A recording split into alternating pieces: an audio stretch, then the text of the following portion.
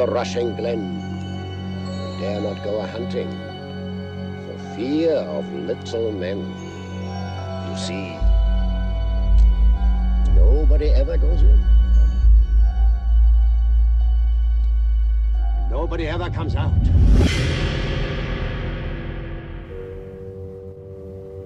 And now details on the sudden announcement that has captured the attention of the entire world.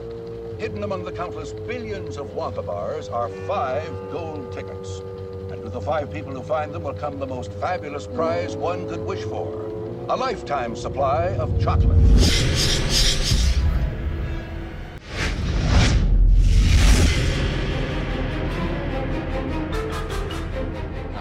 This is going to be such an exciting day. I hope you enjoy it. I think you will.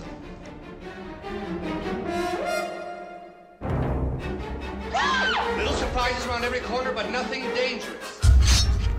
Don't be alarmed.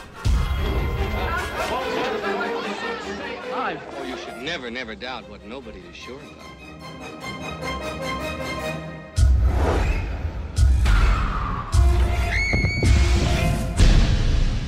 We are the music makers, and we are the dreamers of dreams. The world and home again, that's the sailor's way. Faster!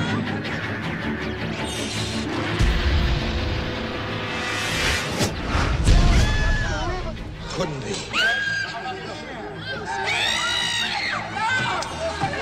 There's no earthly way of knowing He's singing. which direction we are going.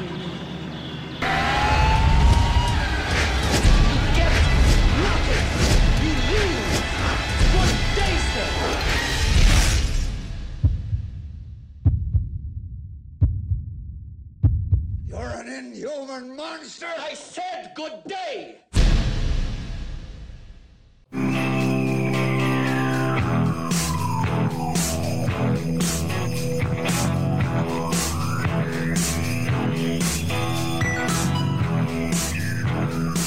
This is the episode where Jim gets real worked up over a probable octogenarian. Hell of a way to start off season 6. Let's start it in a rage, everybody. Welcome. So he's like 89 in the book. The actor who played him was like 65. Looks 99. Yeah, so he's maybe an octogenarian. Jim, say hi to the people out in podcast land. Hello, everybody. Welcome to season 6. Hope you guys liked our season 6 prologue, the watch along of Independence Day with our boy Mag CH. And Ola for me, Kevin. This is the Pool Scene Podcast. This week we will be discussing the oldest movie we've ever covered from 1971. Going way back, way back. 'Cause sometimes I keep forgetting this movie came out in 71. Like growing up as a kid, I was like, this might have came out in 79 Well, or there's 80. an interesting fact. The director purposely tried to not show automobiles. Okay. Because he did not want a date attached to this movie. This movie also, when you look at the exterior scenes,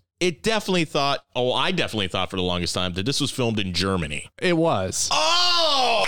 So, yes!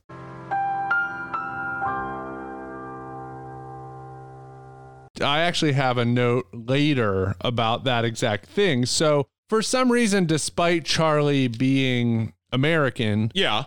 I always thought this was London. See, that's what I thought too. I thought it was London, and then I was like, I don't know why, but it was filmed in Germany. This makes no sense. Because It even makes more sense. Because it was way cheaper to film in Germany. So Okay. they filmed this in Germany. Yeah, so I can't place exactly when, probably middle school-ish, but Explains Augustus Gloop then and his mom being Germans. But I can definitely remember a period in time where I would have said that this was my favorite movie. I liked this movie as a kid, but there were scenes in this movie that damn near scared the hell out of me. So, of course, Chocolate Psycho and the hot dog flavored grandpa.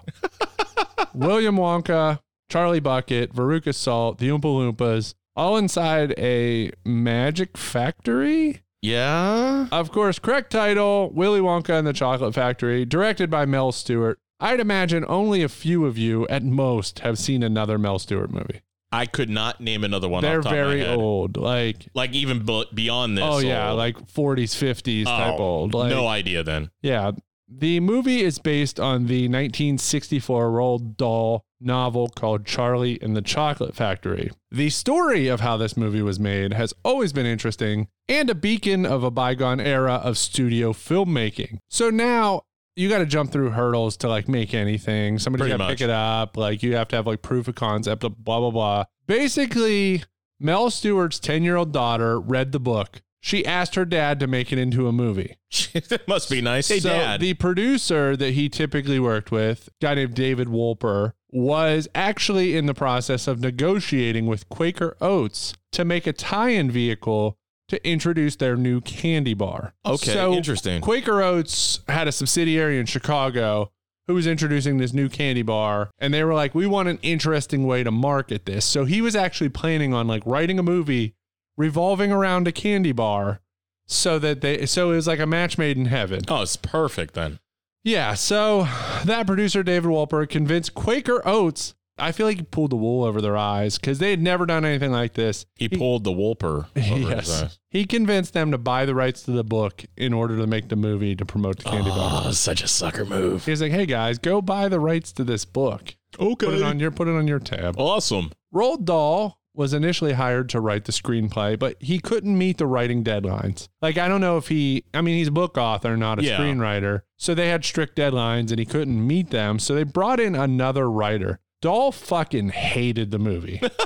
I could see why. Basically, his hangups were changes from the book to focus more on Willie. That Slugworth was like mentioned one time in the book is like in passing. And then Slugworth ended up working for Willy Wonka. He hated the fizzy lifting drinks. He hated most of the songs. And I'll tell you who did not hate the movie. The majority of people who saw it. Jim, please break down any budget and box office information you have, along with number ones and news from this time. So, Willy Wonka and the Chocolate Factory debuted on June the 30th, 1971 to a mere $3 million budget, and it only made $4.5 million. Yeah, no one saw it. So nobody saw the damn thing. Not until later. Not till later. It made more money. VHS, Beta, in Laserdisc. 1971, it was...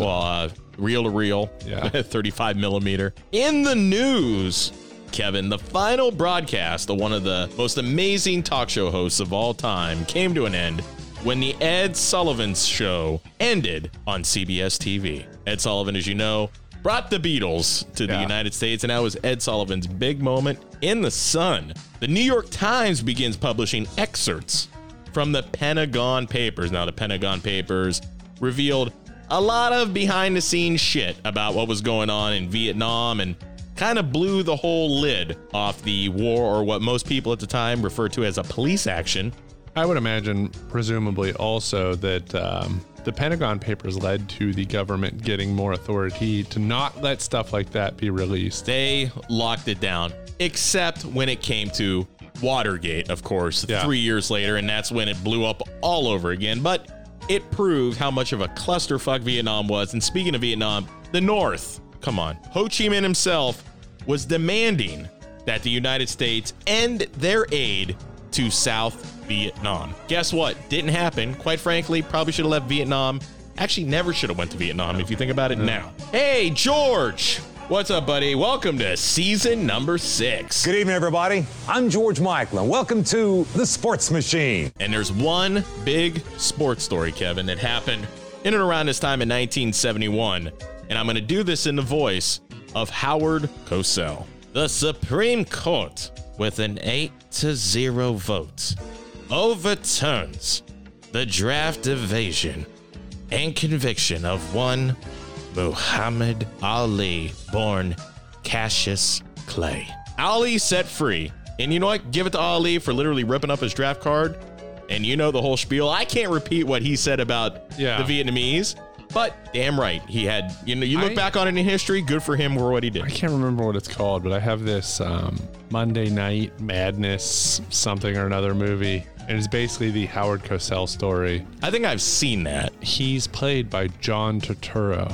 John Turturro playing Howard Cosell. The Jesus, yes, plays really, really weird. The best voice whoever has been able to do Howard Cosell by far is Billy Crystal. Hello, everyone. Howard Cosell coming to you live from Zaire. Some would pronounce it Zaire. They're wrong.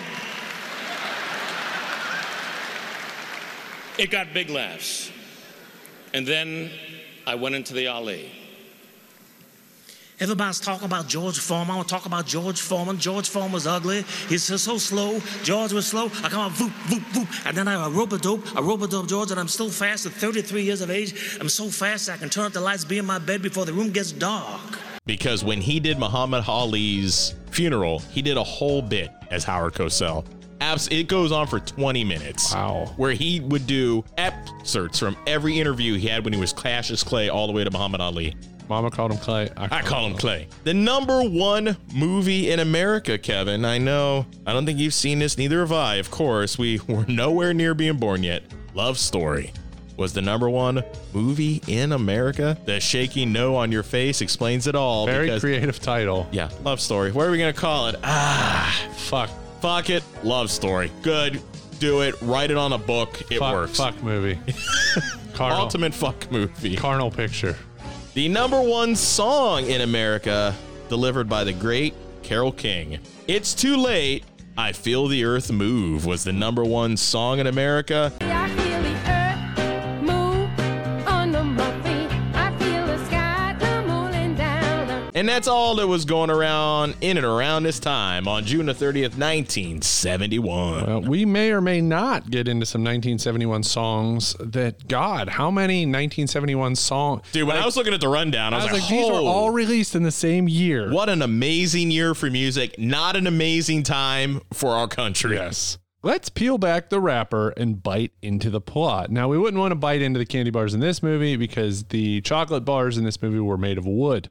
Really? Yes. It explains why the fucking proprietor of the candy shop just gave all that fucking candy out for free, except for Charlie Bucket. There's a theory about him. Who had to pay? Who? What, that he was on a watch list? I'd agree with that. Because in one of the scenes, one of the kids is like leaning over the counter, and he lifts the counter and whacks the fucking kid in the face.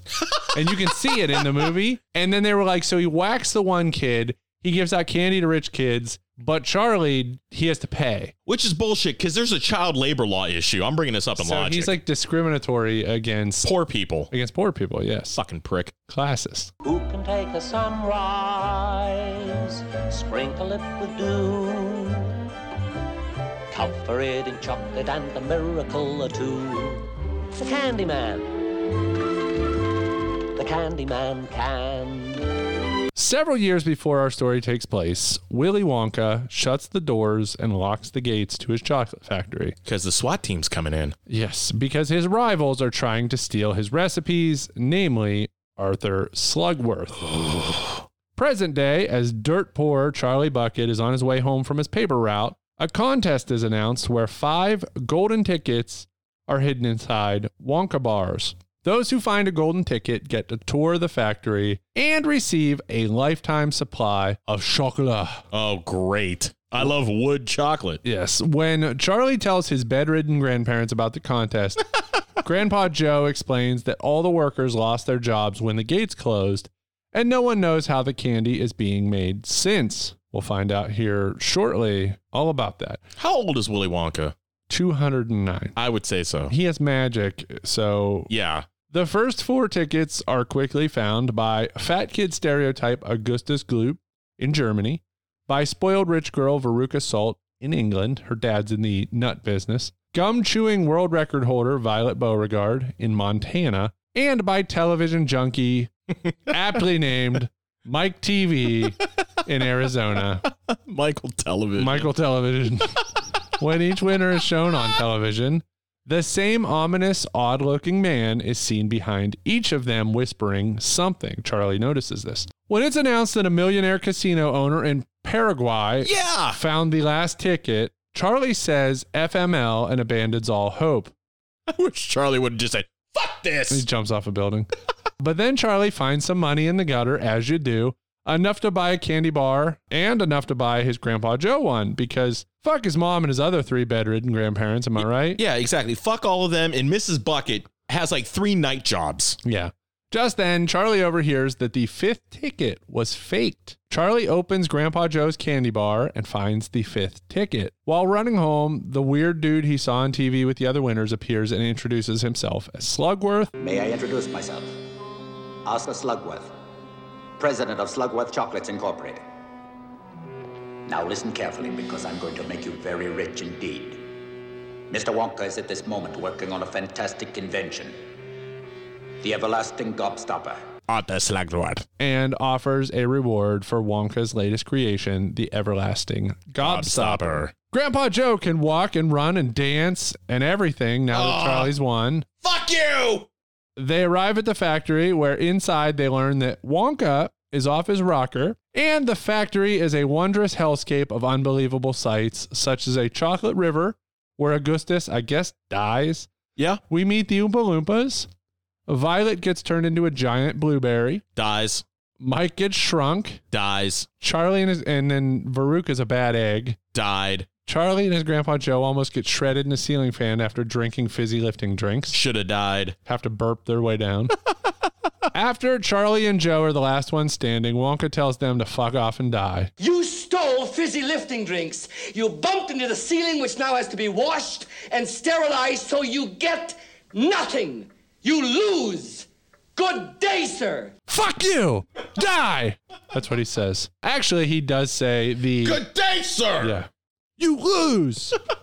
He says that they're disqualified from the prize because they drank the fizzy lifting drinks. When Joe says that Charlie should give Slugworth the Everlasting Gobstopper that they were each given, which is kind of a dick move. It's a very, very dick Grandpa move. Joe's like, just throws it out there, and he's like, he's very bitter, but he's like, you should give Slugworth the Everlasting Gobstopper that you were given. Charlie, in an act of humanity, I guess, puts it down on Wonka's desk and says, no, fuck you, you die.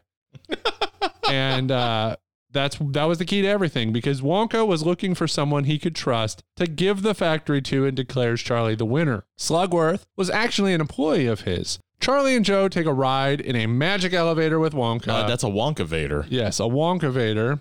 Charlie will receive the factory when Wonka retires, and interestingly enough, when Gene Wilder died in 2016, Peter Ostrom, who played Charlie Bucket, changed his Twitter profile to say veterinarian, former child actor, inherited the Willy Wonka factory on cool. like the day that Gene Wilder died. That's cool.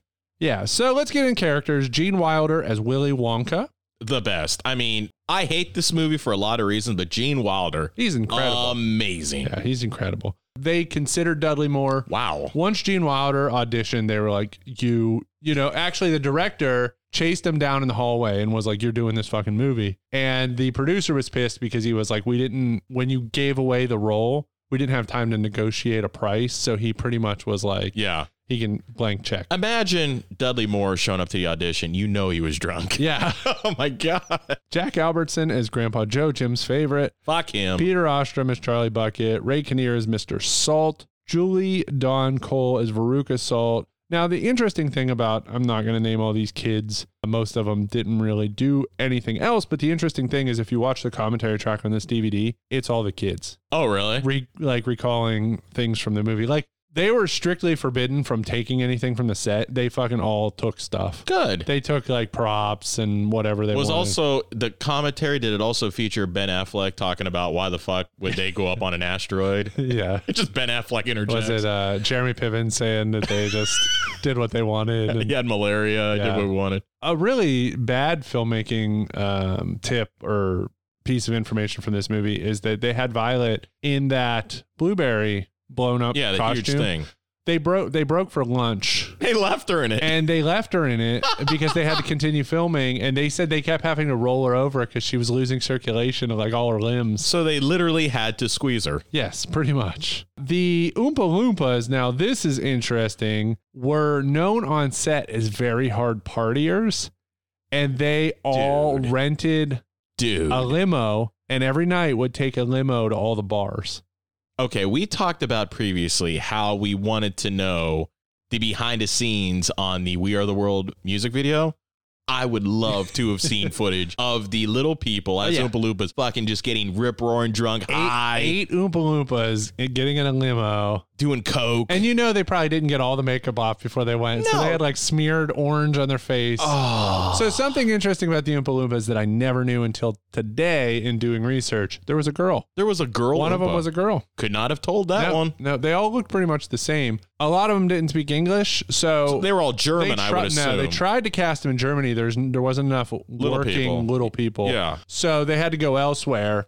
Some of their songs took 50 plus takes because they had to mouth the words. Because most of them didn't speak English. Yeah, and most of them didn't speak English. So it's like, hey guys, we need all 8 of you to mouth the words correctly. It's probably like, how many takes were like 7 of them were like, this is what you get when you guzzle down. The other one's like, da ba da da, just down so there. I'm assuming the ones that had like the one-to-one shot Oompa Loompa had to have known English, or they ADR'd it in. Yep. What do you get when you guzzle down sweets? Eating as much as an elephant eats. What are you at? Getting terribly fat. What do you think will come of that? I don't like the look of it. All right, let's move. Well, first, what actor or actress gives a passable performance? Does any non-lead character steal scenes? Who's your favorite? Fucking nobody. It has to be Willy Wonka. As creepy as Willy Wonka is, Gene Wilder just encompassed everything about Willy Wonka. I loved him as a kid. Hold your breath. Make a wish. Count to 3. Come with me, and you'll be in a world of pure imagination. Take a look, and you'll see into your imagination. Like, it was amazing. Like, this movie, I loved him. He's a fucking psycho. I thought Charlie's pretty good. There are only 2 tickets left, Just 2. Pretty soon, just 1. I wonder who the lucky ones will be. Well, in case you're wondering if it'll be me, it won't be. Just in case you're wondering, you can count me out. Charlie, there are 100 billion people in this world, and only 5 of them will find golden tickets. Even if you had a sack full of money, you probably wouldn't find one. And after this contest is over, you'll be no different from the billions of others who didn't find one. But I am different. I want it more than any of them. I mean, unbelievable. And let's give it up to Mrs. Bucket. Yeah. For God's sakes, man. Look at the house in which they live. She's pulling down 2 jobs. Yeah. Meanwhile, the freeloading grandparents are doing fucking nothing in a bed looking at a 9-inch TV. Until you find out that they want a golden ticket. And then it was an insurance scam. All right, let's find out which scenes made a splash. For best characters, I've got like Charlie. I mean, I love Charlie. I think the girl who played Veruca played a great spoiled little she brat. Still acts. Does she really? Yeah, 50 years later. Wow. You want to go first on best scenes? You want me to kick it off? Okay. Now I'm using this word best very subjectively. When Charlie finds a golden ticket in a storm drain and he comes home, Grandpa, look what I found. I found a golden ticket. All of a sudden, Grandpa Joe, after 20 years of not being able to fucking stand shit, piss, or whatever, all of a sudden, I haven't done this in 20 years. I never thought my life could be anything but catastrophe. But suddenly I begin to see a bit of good luck for me. 'Cause I've got a golden ticket. Guess what? It's ours, Charlie. Yep. Makes up a fucking song and dance routine. Nobody, and I repeat, nobody, not Mrs. Bucket, not Grandpa George, not Grandma Georgina, not Grandma Josephine, never ever say, Joe, you can walk. No atrophy. No atrophy. You're great. There's 4 people in one bed. One bed. Yeah. There's stains. That house has got to smell. Yeah. It's got to be rank. I remember watching that as a kid going, how is this possible? That movie, that made me feel uncomfortable as a kid to see like God. Their bed's in like the kitchen. Or it's sort of like it's one room. It's like it's like an open. It's like the main room, but then I think there's Charlie's room. He has his own separate room, or at least it's behind like a fucking curtain or something. That's also the laundry room. But how many jobs is this kid doing just to get like 1 pence? to get a Wonka bar. That's why I never thought it was America, because like I'm always like, he has a coin. It is 1971, but he has like a one coin that doesn't look like an American coin. And then he goes buys 2 candy bars with it. It's been just weird. It blows my mind. My first best scene is you started to bring it up, the hell ride in the boat. Not a speck of light is showing, so the danger must be growing. Are the fires of hell a-glowing? Is the grisly reaper mowing? Yes! The danger must be growing, for the rowers keep on rowing, and they're certainly not showing any signs that they are slowing!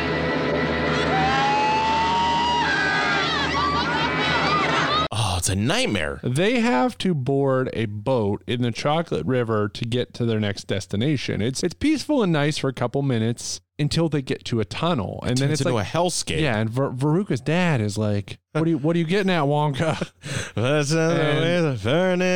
Inside the tunnel, there's like psychedelic lights. There's projected images of bugs. It's a 70s acid trip. And it's like they're spinning and flying. The whole thing's like a Disney ride from hell. It's bad. Violet asks, "Is this some sort of freak out?"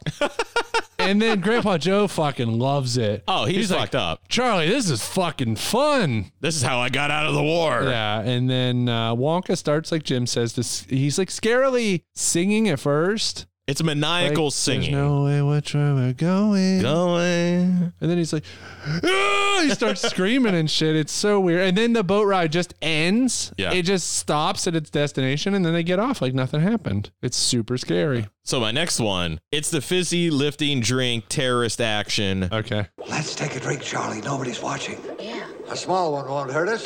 Whoops. Grandpa Joe, that piece of shit. Grandpa Joe decides to take it upon himself to pull what a kid would normally do. Like, "Charlie, let's drink this. What's the worst they can do?" Next thing you know, they're heading to decapitation country. What do I? Hey, Grandpa, I can't get down! Help! Grandpa, the fan! Stay away from it, Charlie. It'll chop us to bits. We're in trouble, Charlie. I can't stop. It's pulling me in! I can't stop. I can't stop. What do we do? Grab hold of something quick. There's nothing to grab onto! Help!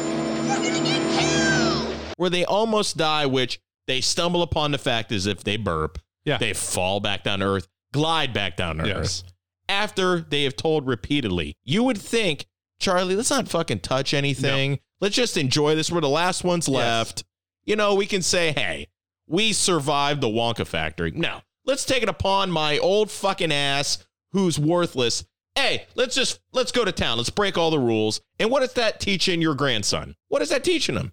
Yeah. That scene pisses me off. Well, before all of that, before all our kids, the main characters are murdered. When they first enter the factory, and the Snozberries are Snozberries, they lick the wallpaper. When they enter the factory, they see the Chocolate River. Everything is edible. They're giant flowers. They're taking bites out of them. Come with me. Yes. So Wonka sings a song about it. We meet the Oompa Loompas. It's all going so well until Augustus eats out of the Chocolate River. Augusto, sweetheart, save some room for later. Augustus, please, don't do that. My chocolate must never be touched by human hands. Please, don't do that. Don't do that. You're contaminating my entire river. Please, I beg you, Augustus. My chocolate! Gets sucked up in like a tube. Yeah. And then while he's stuck, the pressure builds up, and Grandpa Joe's like, "The suspense is terrible. He's gonna go this time. I hope it'll last." Go on, boy, go on. This is terrible. He'll never get out. Yes, he will, Charlie. Watch. Remember you once asked me how a bullet comes out of a gun? He's done! He'll be made into marshmallows in 5 seconds. Augustus gets shot like a bullet through the tubes. Dead, probably. Okay, play off what you just said. When they first enter the chocolate factory, there's this big contract. Standard form of contract. Don't talk to me about contracts, Wonka. I use them myself. They're strictly for suckers. Yes, but you wouldn't begrudge me a little protection. A drop. I don't sign anything without my lawyer. My Veruca don't sign anything either. Then she don't go in. I'm sorry, rules of the house. I want to go in. Don't you dare stop me. I'm only trying to help you, sweetheart. Give me that pen. You're always making things difficult. Nicely handled, Veruca. She's a girl who knows where she's going. Violet. Oh, wait a minute. What's all that small print there at the bottom? Oh, if you have any problems, dial information. Thank you for calling. they have to sign. It's massive. But as it gets lower on the contract, the print gets smaller and smaller until it fades away. And I just love it. It's a quick scene. Violet's dad say, what's this all about, Wonka? What does this all say? And he just rifles off stuff real quick. He just sign it. You'll be fine. Just sign it. And all of a sudden, Mike TV, I'll just sign it. And all these kids are signing. They don't ever read the fine print. There's another lesson. Yeah. Always read the fine print. Straight up says you will be murdered. It literally does. Yeah, Wonka speaks 5 different languages in this movie. He does. Meine Herrschaften, schenken Sie mir Ihre Aufmerksamkeit. That's not French. Sie kommen jetzt in den interessantesten und gleichzeitig geheimsten Raum meiner Fabrik. I can't take much more of this. Meine Damen und Herren, der Inventing Room.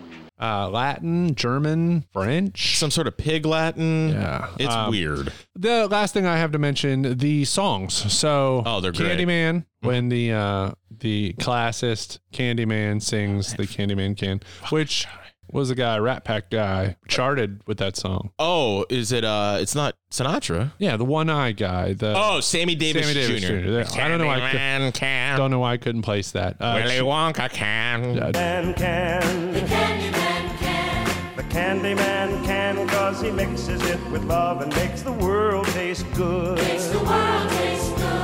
Cheer Up Charlie, all the songs in the factory. What would you say your favorite one is?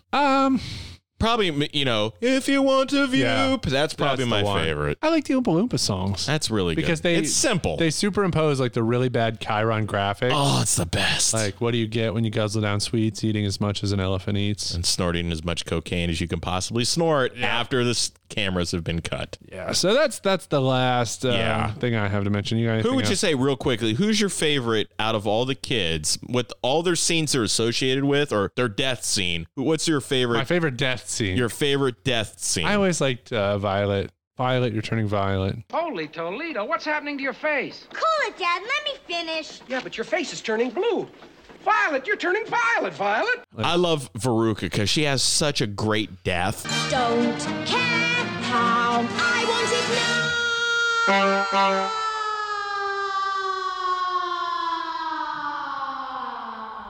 Yeah, and she sings a song. Don't care how I want it now. Yeah, I sing that to my kids all the time because they're so ridiculous.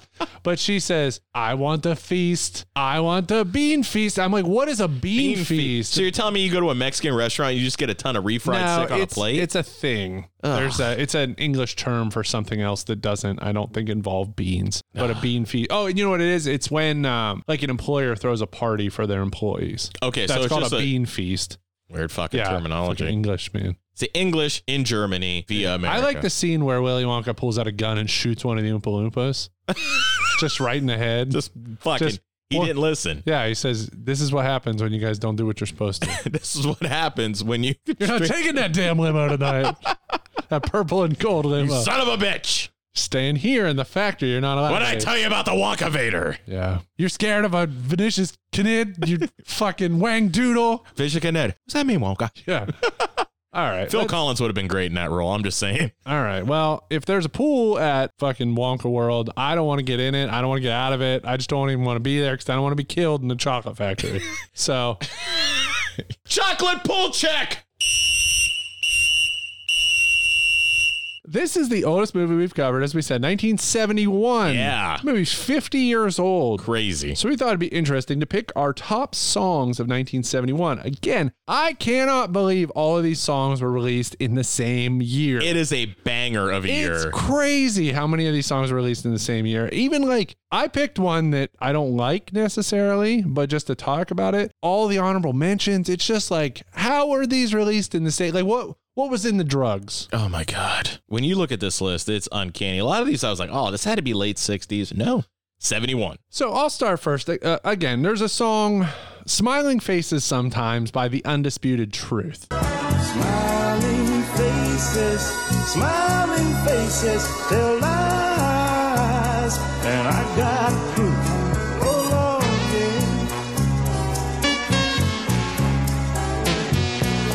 So I only picked this song for one reason. There was an MTV show called Catwalk. Do you have any recollection of it? I do not. It aired for 2 seasons between 1992 and 1994. I have never, ever heard anyone else talk about it, bring it up in conversation. I think I was on the Wonka boat and imagined this because if I couldn't look it up, I mean, it's like, I remember watching it. It starred Nev Campbell. It's about Nev. Yeah, it's about 6 20-somethings who form a band called Catwalk. So it's Party of Five meets The Heights. It's very much exactly that. It's Beverly Hills 90210, Melrose Place. It's that. It's that same sort of drama, just 6 20-somethings in a band trying to play gigs. There was an interracial couple, which in 1992 still taboo, was kind of taboo. I mean, that's right around the time of like Jungle Fever and some of these other movies. So it started to get introduced, but they covered that song. Smiling Faces cool. sometimes. So I never knew. I thought it was their song. I thought this Catwalk song, their single. I didn't know it was a cover. I have to check that out because I like stuff like that. Yeah. How many episodes you say? Or 2 seasons? 2 seasons. Yeah. So my number 5, we've talked about it before, and it came out in 1971. Hocus Pocus by Focus. Yeah.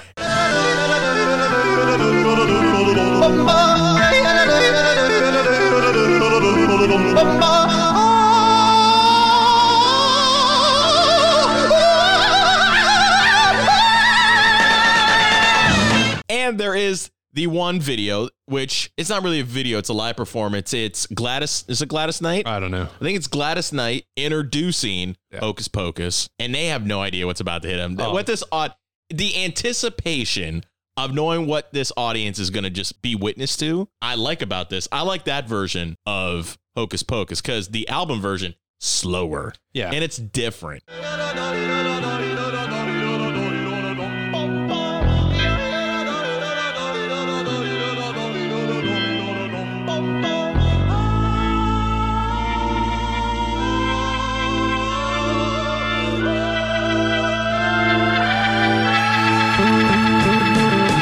If I hadn't talked about this at length on other episodes, I would have probably picked it 1 through 5. Yeah. Because it's just like the album version builds and builds and builds, but like this just hits the you right in live the version, face. it's just, it hits you in the face and then it still builds. It's crazy. It's so like, it's a gym song. The whistling, the yodeling, and gotta give a lot of credit to the drummer. That drummer, I don't know his name off the top of my head, but he doesn't get any credit whatsoever. That dude fucking pounds it. Dude fucks. Hell yeah. Number 4 for me, Rolling Stones' Wild Horses.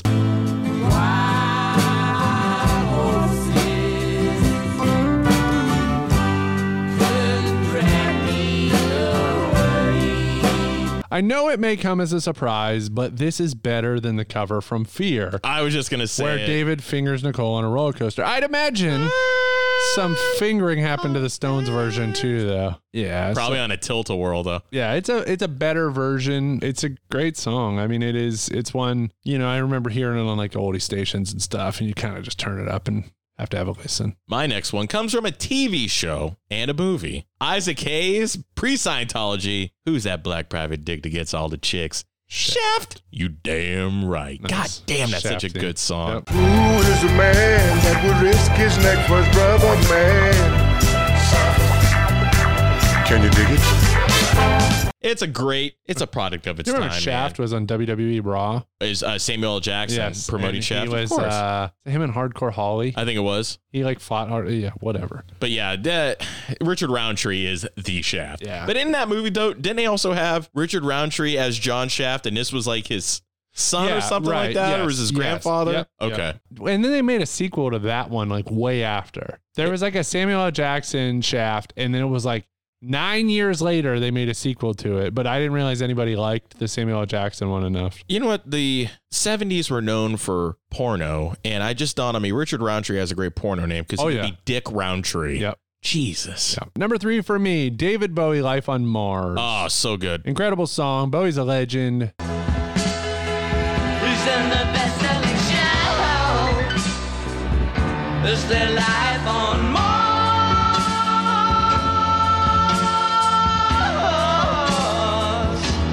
Came out the same year as Changes.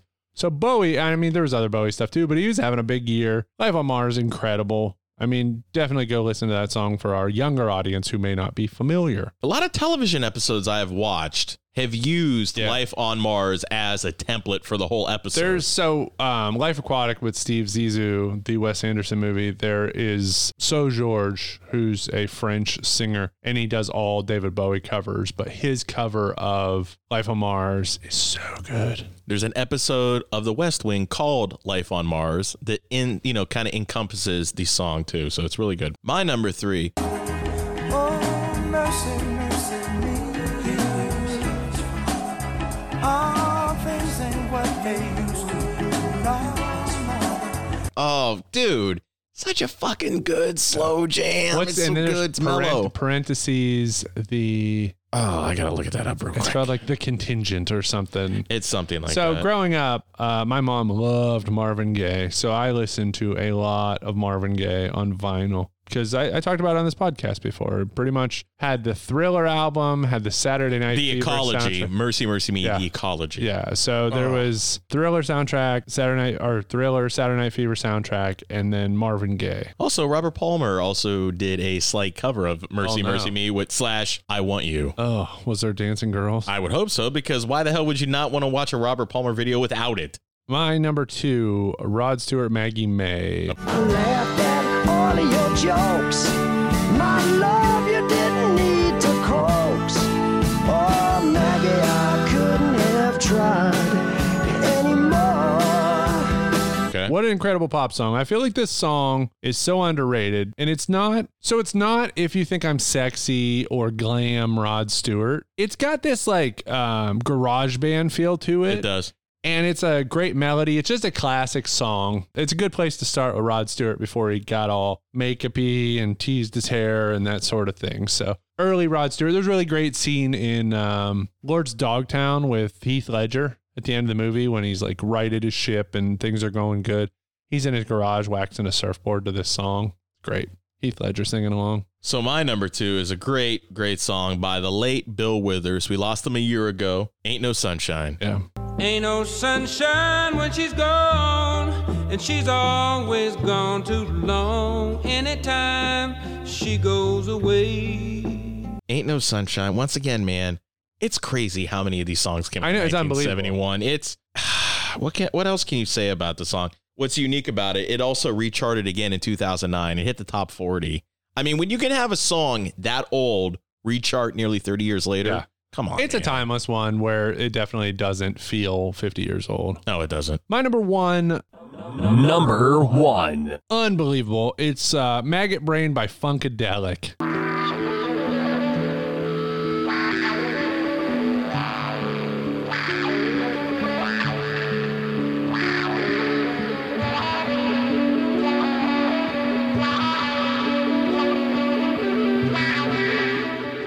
No, so pre-Parliament Funkadelic, just Funkadelic. It's the greatest guitar solo ever recorded. It's basically it's like a 9-minute song, and the guitar solo is just so great. It's basically a soundtrack for part of my life, going to punk bars, hearing Maggot Brain on the jukebox. Somebody would always play it, and then it's just you hear that guitar kick in, you're a little buzzed. Awesome. I'm quite surprised that we did not have one repeat here, and we didn't repeat here with my number 1 song. Number 1. Just My Imagination. That's my first honorable mention. But it was just my imagination running away with me. It was just my imagination. The Temptations, to me, hold a special place in my heart because Ain't Too Proud to Bake's my favorite song of all time by far, and it helped that I saw that in The Big Chill. Man, The Temptations. Probably one of the greatest groups, if not the greatest group of all time. I mean, just at Motown, they were there from the start of Motown, and it spoke to you, and it made you feel things like you never felt before, and especially during this time with Vietnam and social unrest. How did you not just want to go home with the one you love and put on The Temptations? Dewey Cox was scared of The Temptations. So the 2 honorable mentions I have that aren't repeats or crossovers: Superstar by the Carpenters. Nice. Karen Carpenter's voice, incredible. Ridiculous. Storytelling, great. Superstar, awesome one. And then Al Green, Let's Stay Together. Now that song, That's like baby making music. Yeah. But there's a great Pulp Fiction. You know, they're in Jules and Vincent Vega are in the bar, and you hear Al Green, Let's Stay Together. Just that one was like, woke me up to that song. So good. Do you have honorable mentions? You had anything else? There's so many. There's a ton. I can't. I mean, 1971. I think there was like a record keeping problem because not all this could have came out in 71. Because initially, Kevin and I were going to do our favorite songs of the 1970s. Yeah. Until I looked at that list, I'm like, holy Just 71. shit. Yeah. Man, it was a good one. You can't do enough honorable mentions because we'll be here all day. All right. Let's carefully get back in the chocolate river. Be careful. Oompa Loompa warning. Everybody back in the chalk pool. All right, our critical question this week, it's kind of a lazy one. Would you really want the factory? How did you like the chocolate factory, Charlie? I think it's the most wonderful place in the whole world. I'm very pleased to hear you say that, because I'm giving it to you. That's all right, isn't it? You're giving Charlie the... I can't go on forever, and I don't really want to try. So who can I trust to run the factory when I leave and take care of the Oompa Loompas for me? Not a grown-up. A grown-up would want to do everything his own way, not mine. That's why I decided a long time ago that I had to find a child. A very honest, loving child. Like, how can you just give someone a business, especially a kid? How are you going to, like, that? How old's Charlie? 12, 13? I would say, yeah. Hey, 13-year-old, don't make any plans about your future because you're getting this chocolate factory. You better learn about business and don't run this thing into the ground. First of all, what's the business plan? He's got a workforce that he's going to have to make sure he pays. Yes. You have to make sure. And here's the thing, too. It's a closed chocolate factory. It's not open to the public. So how else are you going to be supplementing your income besides selling all these Wonka bars? Yeah. Are you going to keep the Wonka name? Is he going to branch out and have bucket bars? Who knows? Do you want a bucket bar? Fuck it. Wonka Give me a bucket. Give me a bucket of Wonka bars. Hell yeah. A lot of that, what's in the critical question, leads into my biggest logic issues. So first, it all could have been different, Mr. Walker. You should have allowed nature to take its course. David, you stay away from that factory. Son of a bitch. Wonka, he's clinically insane, right? He's nuts. He's certifiable. So how long has he been planning this? Like, how many years has the factory been closed? He's been hanging out with Oompa Loompas. Like, okay, the theory is that Slugworth was after his chocolate recipe. To find out, Slugworth works for him. Charlie, meet Mr. Wilkinson. Pleasure. Slugworth. No, that's not Slugworth. He works for me. For you? I had to test you, Charlie, and you passed the test. You won! So he voluntarily shut down his factory, I assume, to plan a years-long project where he was going to murder 5 children. We're talking about Wonka, not Slugsworth. Yes. Slugworth worked for Wonka the whole time. He wasn't a real guy. It was an inside job. So to find out that Slugworth wasn't trying to steal his recipe because he wasn't real, that means Wonka voluntarily shut down his chocolate factory. But so that means that Wonka was spending years planning all of this stuff. So you think Wonka's sitting around with Oompa Loompas and Slugworth being like, at this part, I'll shut the lights out on the boat and I'll start screaming at him. We have to figure out something real quick. How old is Willy Wonka at this time? Are we to believe, how he wants to give the factory to Charlie once he steps down? Are we to believe that Willy Wonka was given the factory when he was a kid and he's been there for 40 plus years? Well, that's a whole other thing too, is like, I ignore the canon of Charlie and the Chocolate Factory, the Tim Burton movie. And Gene Wilder was 28 when he filmed this movie. Oh my God. Jesus. Dude. I ignore all of that. I ignore the book. Sorry, 38. And look at this as a standalone thing. Like, this movie is the canon. I don't look at the book. I don't look at the other movie. So, but the backstory of Willy Wonka is like, he's a world traveler and he goes and rescues these Oompa Loompas who are getting eaten by Wang Doodles and stuff. No Oompa Loompas. From Loompaland. Loompaland? There's no such place. Excuse me, dear Mr. lady. Wonka, I am a teacher of geography. Oh, well, then you know all about it. And what a terrible country it is. Nothing but desolate wastes and fierce beasts. And the poor little Oompa Loompas were so small and helpless, they would get gobbled up right and left. A Wang Doodle would eat 10 of them for breakfast and think nothing of it. And so I said, come and live with me in peace and safety. Away from all the Wang Doodles and hornswogglers and snozwangers and rotten, vermicious knids. Snozwangers? Vermicious knids? What kind of rubbish is that? I'm sorry, but all questions must be submitted in writing.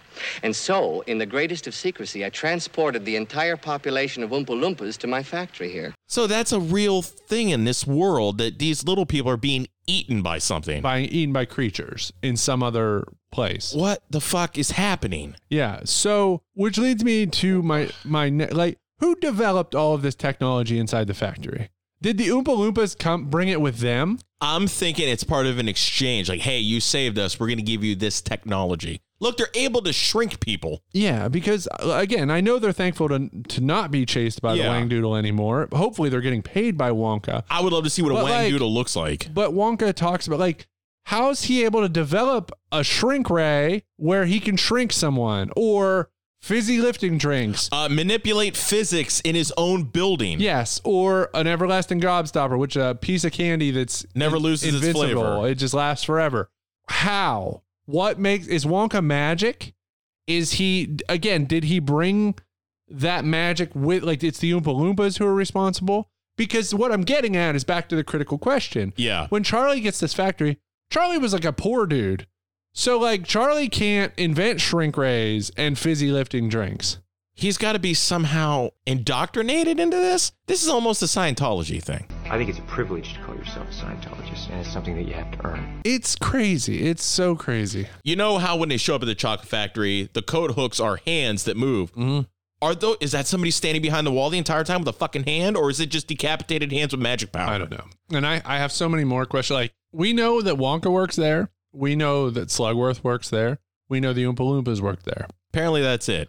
Everyone else got fired when he closed the gates. Yeah. Not since the tragic day that Willy Wonka locked it. Why do you lock it? Because all the other chocolate makers in the world were sending in spies, dressed as workers to steal Mr. Wonka's secret recipes, especially Slugworth. Oh, that Slugworth, he was the worst. Finally, Mr. Wonka shouted, "I shall be ruined." Closed the factory. And that's just what he did. He locked the gates and vanished completely. Did that magic exist before he closed the gates? It sure as hell doesn't seem like it So did. it seems like the Oompa Loompas are the key to this, but somebody else has to fucking work for him. Because what do they do? Do the Oompa Loompas box up the chocolate and just leave it outside, and then a third-party trucking company comes and picks up the boxes of candy? They have to have it and cheap. distribute it? They have to have someone who a bottling sells to the candy stores. Well, there's at least fucking drivers driving this shit to the candy store, because the Oompa Loompa is not going to fucking show up and go, here you go. Yeah. What are you? Yeah, like, exactly. Somebody has to be, they have to have salesmen. They need distributors. Especially when you're trying to sell this around the world, there's not going to be one fucking place that distributes all the candy. There's going to be subdivisions in. They have it in Paraguay. I have some serious concerns about when Charlie takes over this factory. Oh, dude. It's huge concern. And again, it's not even just candy. Like, Wonka has a fucking elevator that flies in every direction. Yeah. It flies sideways and up and everything. It's like, how? This kid literally was scrounging for a golden ticket in a storm drain. Yeah. And he just came to the realization, hey, my grandfather can walk. What is his plan? Like, he was poor his whole life. Now he owns, and what the fuck does Wonka eat? Does he get DoorDash? Do they bring him McDonald's? The Oompa Loompas stack two of them on. He has to have an Oompa Loompa chef on staff. Yeah. Because let's be honest, it's a guy that owns a candy factory, not fat, very slender. He ain't eating the candy. No. Maybe he's a diabetic. He can eat the candy. Yeah. This is very interesting now that you think about it. The whole. And with that chocolate factory being closed down for as long as it didn't seem to destroy much of the city in which it's surrounded. People just see a big tower with Wonka that keeps lighting up. There you go. Why didn't more people show up? So this is a worldwide contest that's getting all this news coverage and stuff. Yeah. And then it's like basically the only people that showed up for Wonka coming out of his castle for the first time. Well, this is it, folks. This is the big day, the historic day on which Willy Wonka has promised to open his gates and shower gifts on the 5 lucky winners. From all over the globe, people have gathered here, waiting for the hour to strike, waiting to catch a glimpse of that legendary magician, Mr. Willy Wonka. Are like the families and just a handful of other people outside. It was a staged walkout, too, because he pretended he had a limp. Was able to plant the cane and do a fucking somersault and go, oh! Weird thing about that scene, that was Gene Wilder's writer for this movie.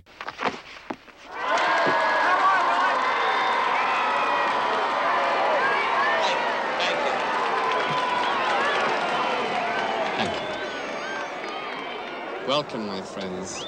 Welcome to my chocolate factory. They were like, we want you to play Willy Wonka. And he's like, listen, I'll only play Willy Wonka if I could walk out and limp, trip, and do a flip and land on my feet. And we can't tell any of the actors I'm going to do it. And then he was like, I also need Richard Pryor. Yeah. Can you imagine? What the fuck? Yeah. Can you imagine Richard Pryor in that? Oh, my God. Richard Pryor and Jack Bates. Oh, Jack Bates. You mean Master Bates? Yeah, Master Bates. Yeah, not Jack. Jack Yeah. No, Jack Brown. I just combine them into one person. It's a Jack Brown wind-up at Willy Wonka's Chocolate Factory. Yeah, they need Jack Brown and Master Bates together because Jack would win. Oh, my God. His dad would do the Veruca Salt. He'd buy all the candy. Dude, Jack Brown and Master Bates in that factory. That's what I mean. He won it. U.S. Bates would buy a million Wonka bars and have people open them. He'd have his newspaper staff opening Wonka bars. Dude. Until he got a golden ticket. And then Jack would Master Bates, Eric Bates, he would die instantly. This is one because thing. he would hit Willy Wonka in the fucking dick. Here's the amazing thing, and I brought this up why I love this podcast. We think of stuff on the fly like that. It's fucking ingenious. It's the ultimate toy. He would ask Willy Wonka if he wanted to see his stepmom naked. Is Fancy going to be in fucking Willy Wonka? You want to see Fancy? And then he'd ask Willy Wonka if he's ever made it. Could there be an Oompa Loompa Fancy? Oh, no. He'd ask. He gave me no boobs. He would ask Willy Wonka if he's ever. Loompa. How long you been living in this factory? You ever make it? You know, with your thing. Yeah. So I got so many here. Let's have fun with this. At the very beginning, they're trying to find the 5th golden ticket. In one scene, we are at an auction house, and he's like, this is the very last box of Wonka bars in the country. This is it.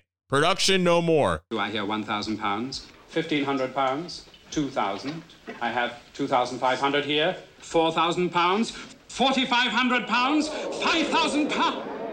Your Majesty. So they start off at 1,000 pounds. Next thing you know, he's over 5,000 pounds. And then all of a sudden he's like, Your Majesty. So you're telling me the Queen herself showed up to put a bid on a golden ticket when the Queen could just stroll up and go, I'm going in the chocolate factory. So I was going to wait until the end, but I'll go ahead and introduce this now. My theory, it's an inside job. Wonka decided who he wanted to have the golden tickets, as evidenced by Slugworth being there each time a golden ticket was found. So are we saying like Slugworth is MI6? Yeah. Okay, so he's British so Willy Secret Wonka Service. basically has been doing recon, looking like Lost, looking for candidates to take over. Okay. And in his own town, because I assume Charlie lives in the same town where Wonka's factory is. I found him, Charlie Bucket. Yes. So Wonka wants Charlie to find the golden ticket, which is a little far-fetched because did Wonka plant the money there for Charlie to buy the tickets? And then Slugworth planted it in the storm drain? Planted the money. Agent?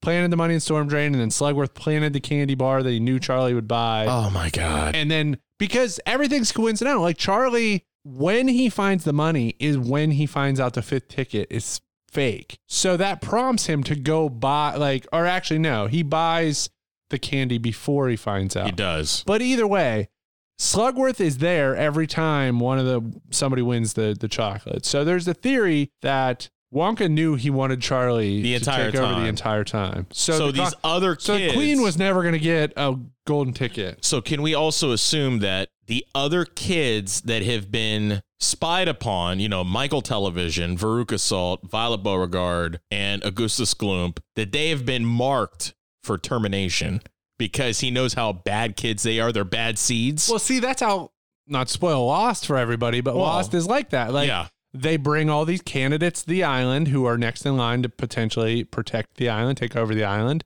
And the rest go beyond. Yeah. If you're... It's the in-between. Yeah. If you fail, you're eliminated. Dude, is that not nuts that the chocolate factory is the in-between? It's judgment to decide who lives in... Oh, dude, I swear to God, we're onto something here. So much so, could you imagine what this movie would have been like if the Paraguayan guy was the 5th golden ticket guy? You'd have an older dude. He was a casino owner, a millionaire casino owner surrounded by parents and their kids trying to overtake this chocolate factory. So is this guy supposed to be like a mental child as he's going through there and licking wallpaper in front of these children? Well, and that goes back to there weren't enough people at this celebration for me because It's a worldwide One of the event. scenes I didn't mention is the guy who invents the robot, the machine. Gentlemen, I know how anxious you've all been during these last few days, but now I think I can safely say that your time and money have been well spent. We're about to witness the greatest miracle of the machine age. Based on the revolutionary Computonian law of probability, this machine will tell us the precise location of the 3 remaining golden tickets. Which this scene was filmed. Oh yeah, that dude freaks out. This scene was filmed so late that the cast members already had their luggage and stuff on set while they're filming this scene. The very last thing filmed. The guy who claims he invented a machine that will tell you where the golden ticket is, and then it prints out and it says like, "Better luck next time." And he gets pissed because he built that to find the 5th golden ticket himself. But I always thought that'd be an interesting dichotomy to have an adult with 4 other children vying to have the factory. Yeah. Which I wonder, do you think in that very fine print at the bottom saying, if you survive this, you will win the factory? I mean, what incentive? They're not going to get, these kids make it through. They're not going to just get, where are they going to get a t-shirt, a pennant saying I was at Willy Wonka's shop? Because they can't divulge anything once they leave there. I mean, it all turns out the whole reason Wonka did this was, I think it was to murder 5 children, but it was actually, okay, so say Charlie does take the gobstopper and leaves. Wonka has no heir to the factory. Does he do another contest? He would have to. He would keep doing contests until one of them gave the gobstopper back. Here's the problem with the gobstopper. Looking at that thing logistically, would you want to suck on that thing? That thing looks like a fucking choking hazard. Why would anybody invent that? It's like the whole idea that, you know, the government has the cure to cancer, but if we had it and gave it away. It's like the polio vaccine. Yeah. Jonas Salk gave that polio vaccine away and the government was like, we can't let this shit happen. Yeah. We lost out on billions. I mean, there's like conspiracy theories where people say there have been cars for 50 years or more that get 100 miles to the gallon, but they won't. But it will sink the oil companies. Exactly. And we're tied. So it's like, why would a candy company release a piece of candy that lasts forever unless they were a fucking $100 a piece, or because they know kids are dumb and they're going to lose it? If somebody lost a gobstopper and you found one, would you eat it? Knowing that it lasts forever, would you like wash it off and in eat this it? day and age with the Delta variant that seems to be rampant out there? I don't want a DV gobstopper. Hell no.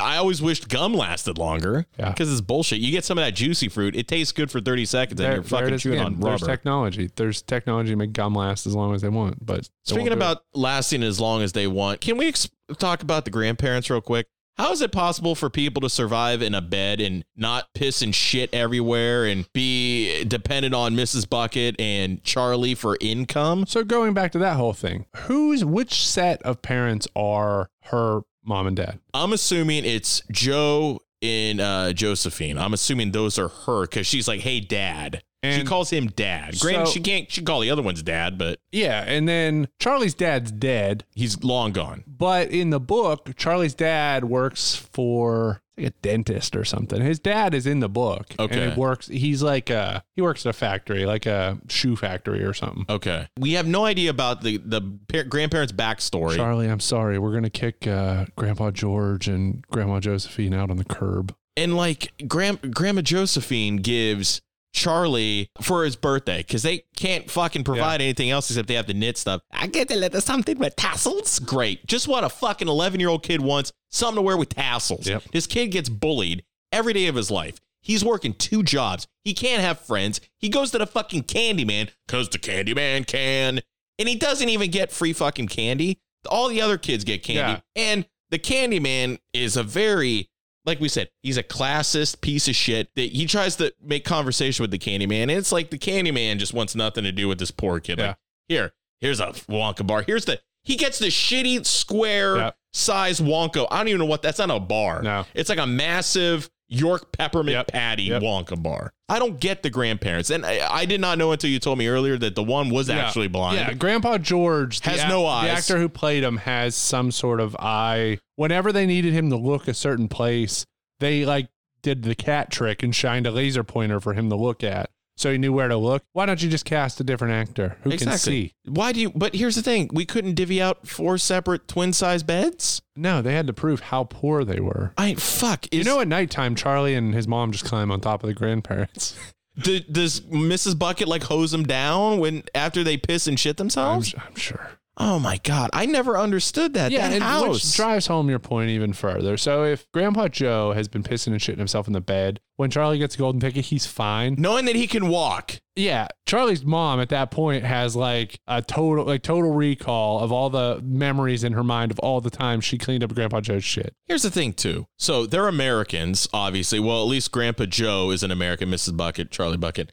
So are we to believe that Grandpa Joe is literally frauding the NHS in England, saying that he's indigent, he can't walk, he can't provide? Know. I don't know where this takes place. This fucking guy. I thought it was in Bavaria. I was waiting for some guy to show up with lederhosen and a big ass stein of beer. They're my vodka bars. Yeah. So anything else with the logic? Oh, fucking God. Okay. Fucking movie, man. Legacy of this movie, Gene Wilder's performance. Oh, it's legendary. Parodied 1,000 times in everything. There was a Tim Burton reboot, which is never saw it. Don't want to see it. It's terrible. I don't like Tim Burton really, except for Beetlejuice. Johnny and Depp is insane and but in a different way. But in that one, they give you some teasers about Willy Wonka's pre-factory, like where he went and got the Oompa Loompas and stuff. Now, I will say they're making a prequel with Timothy Chalamet playing Willy Wonka.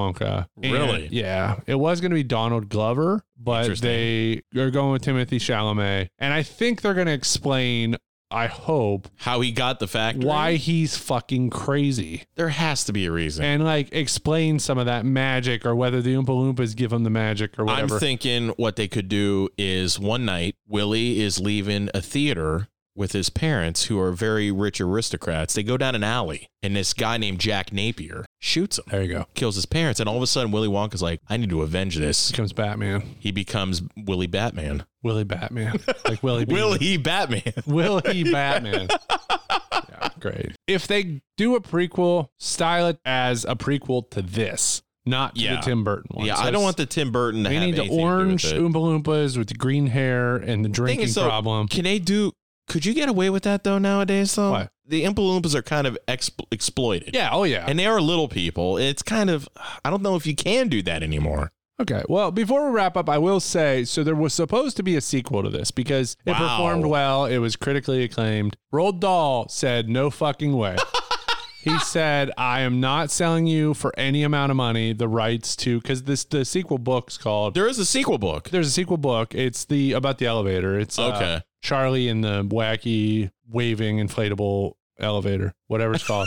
There's a sequel book, and Roald Dahl was like, nope, no one's touching it. Absolutely not. No sequel. Probably wrote it in his will too. You can't touch it. It should be like Willy Wonka the next day. Like, I want to know what happens. Like Porky's? It's like Porky's. Like Charlie's put on 80 fucking pounds in 25 years. It's got to be something. God, could you imagine them doing a sequel? What would you do with the sequel to Willy Wonka and the Chocolate Factory? Would we get all the questions answered? Just boom, 2 movies, we're done. I don't know. Because I want to know, idea. I feel scared for Charlie because he doesn't understand the amount of responsibility he's taking on by being given. I don't want anybody to give me a business. Yeah. Like, if I'm not ready for it, hey, this is going to be yours. No, I don't want it. I can't do that. I want a dark sequel. Like, I want it literally 50 years later. People have totally moved on from the mystique of Wonka. Charlie's let everybody down, and it's his grandson that finally wants to bring him back. But listen, my grandfather did something here. Wonka bucket. You remember the Wonka bucket? It's a big chocolate bucket. Oh, God. That was his claim to fame, was the Wonka. I marketed this at every fast food franchise, and it blew up in my face. It's like Monopoly. Yeah. He does his own Monopoly. Stick around for some plugs. This is internet sensation Matt Liller, here with the Pool Scene Podcast. Once again, Pool Sceners, thank you for checking out the pod this week. Remember, if you want to know what's going on, any updates, any exciting things coming around the corner, check us out on Facebook and Instagram at Pool Scene Podcast. Also at Pool Scene Pod on the Twitter. Also, if you want to drop us a line, send us an email at thepoolscenepodcast@gmail.com. Any movie ideas? We have some amazing movies coming up. If there's a movie you want us to cover, let us know. You're on the journey with us. And now back to Kevin. Hey guys, thank you for sticking around for we went off the rails there with some Willy Wonka concepts. Dude, fuck it. This fucking movie enrages me so much. I made a YouTube video about this over a year ago. I went on to a rage between Grandpa Joe and Jenny from Forrest Gump. All right, this is our waste of time. That would be a waste of time. Thank you, Anthony Kiedis. We may be hearing from you again shortly. Yeah, we might. Of course, in the following episodes of season 6. And I don't got nothing in the waste of time. You got anything to kick off the season? Anything you want to talk about? This season, what Kevin and I tentatively have scheduled, it's really good. Yeah. Like, we've already had the prologue, which was the watch along with Mag CH. I hope you guys liked it. We, just a bunch of friends just bullshitting through a 2-hour and 34-minute special edition version of the movie, which special edition by far is way better than the theatrical version because we get some backstory, which is really good. We just said a little bit of a hint of a movie coming up. We just have so many ones that we have been talking about for a couple seasons now that we're finally going to get to this season. I'm fascinated. So we've done movies where you've seen it and I haven't, and I've seen it and you haven't. And this season we've got one that we've both seen, but I don't think either of us have seen it in like 25 years. Yeah, I agree. So it's like we saw this movie as children, and then we're going to revisit for the first time as adults. Shock. And it's going to be weird. We can say for certainty, at least I hope, that we don't look at it with such disdain as we have covered certain movies in the past on this show. Yeah, so, well, not too much for the waste of time this week, and we will allow you continue to send us emails. Please. Reach out on social media, reach out to all of our pages. The Pool Scener group on Facebook, guys, be a part of it. That's where you're getting stuff first. It's like our Reddit. You shoot the shit there. We take your advice there. We integrate it into our show. It's all a part of the journey. Tell us what you want to hear us talk about. If you want to view Paradise, tell us how you would view it. Okay. Yeah. Oh, so something I will mention before we get out of here. I watched Space Jam 2. Okay, what's your verdict? I was going to take the kids to see it at the drive-in. They were excited, but we've had dreadful weather. That's horrible. A week or more straight. It's pouring rain every day. Monsoon season. It's awful. So we decided to make it special. We decorated the living room, bought the kids Space Jam shirts and blankets and stuff, and streamed it. And I will say what I thought of it is it's not for me. It's a fucking kids movie. Yeah. So to see all these people get so upset and angry. Dude, people are beyond pissed. People are like, fuck LeBron. Yeah. Fuck, you know Michael Jordan. It's like, this movie is for children. It stars it's got Superman in it. It's got Lois Lane in it. It's got fucking DC. It's got Harry Potter. It's got it's kids shit. It's Looney Tunes. Yeah, it's not for our age. It's not for us. But there were a couple really good parts that I laughed at and I thought were nice, like wink, wink, nudge, nudge. That was good. See, I've never even seen the original. But there was. Yeah, my kids liked it, and that's all that matters. It doesn't matter if I liked it. It was fine.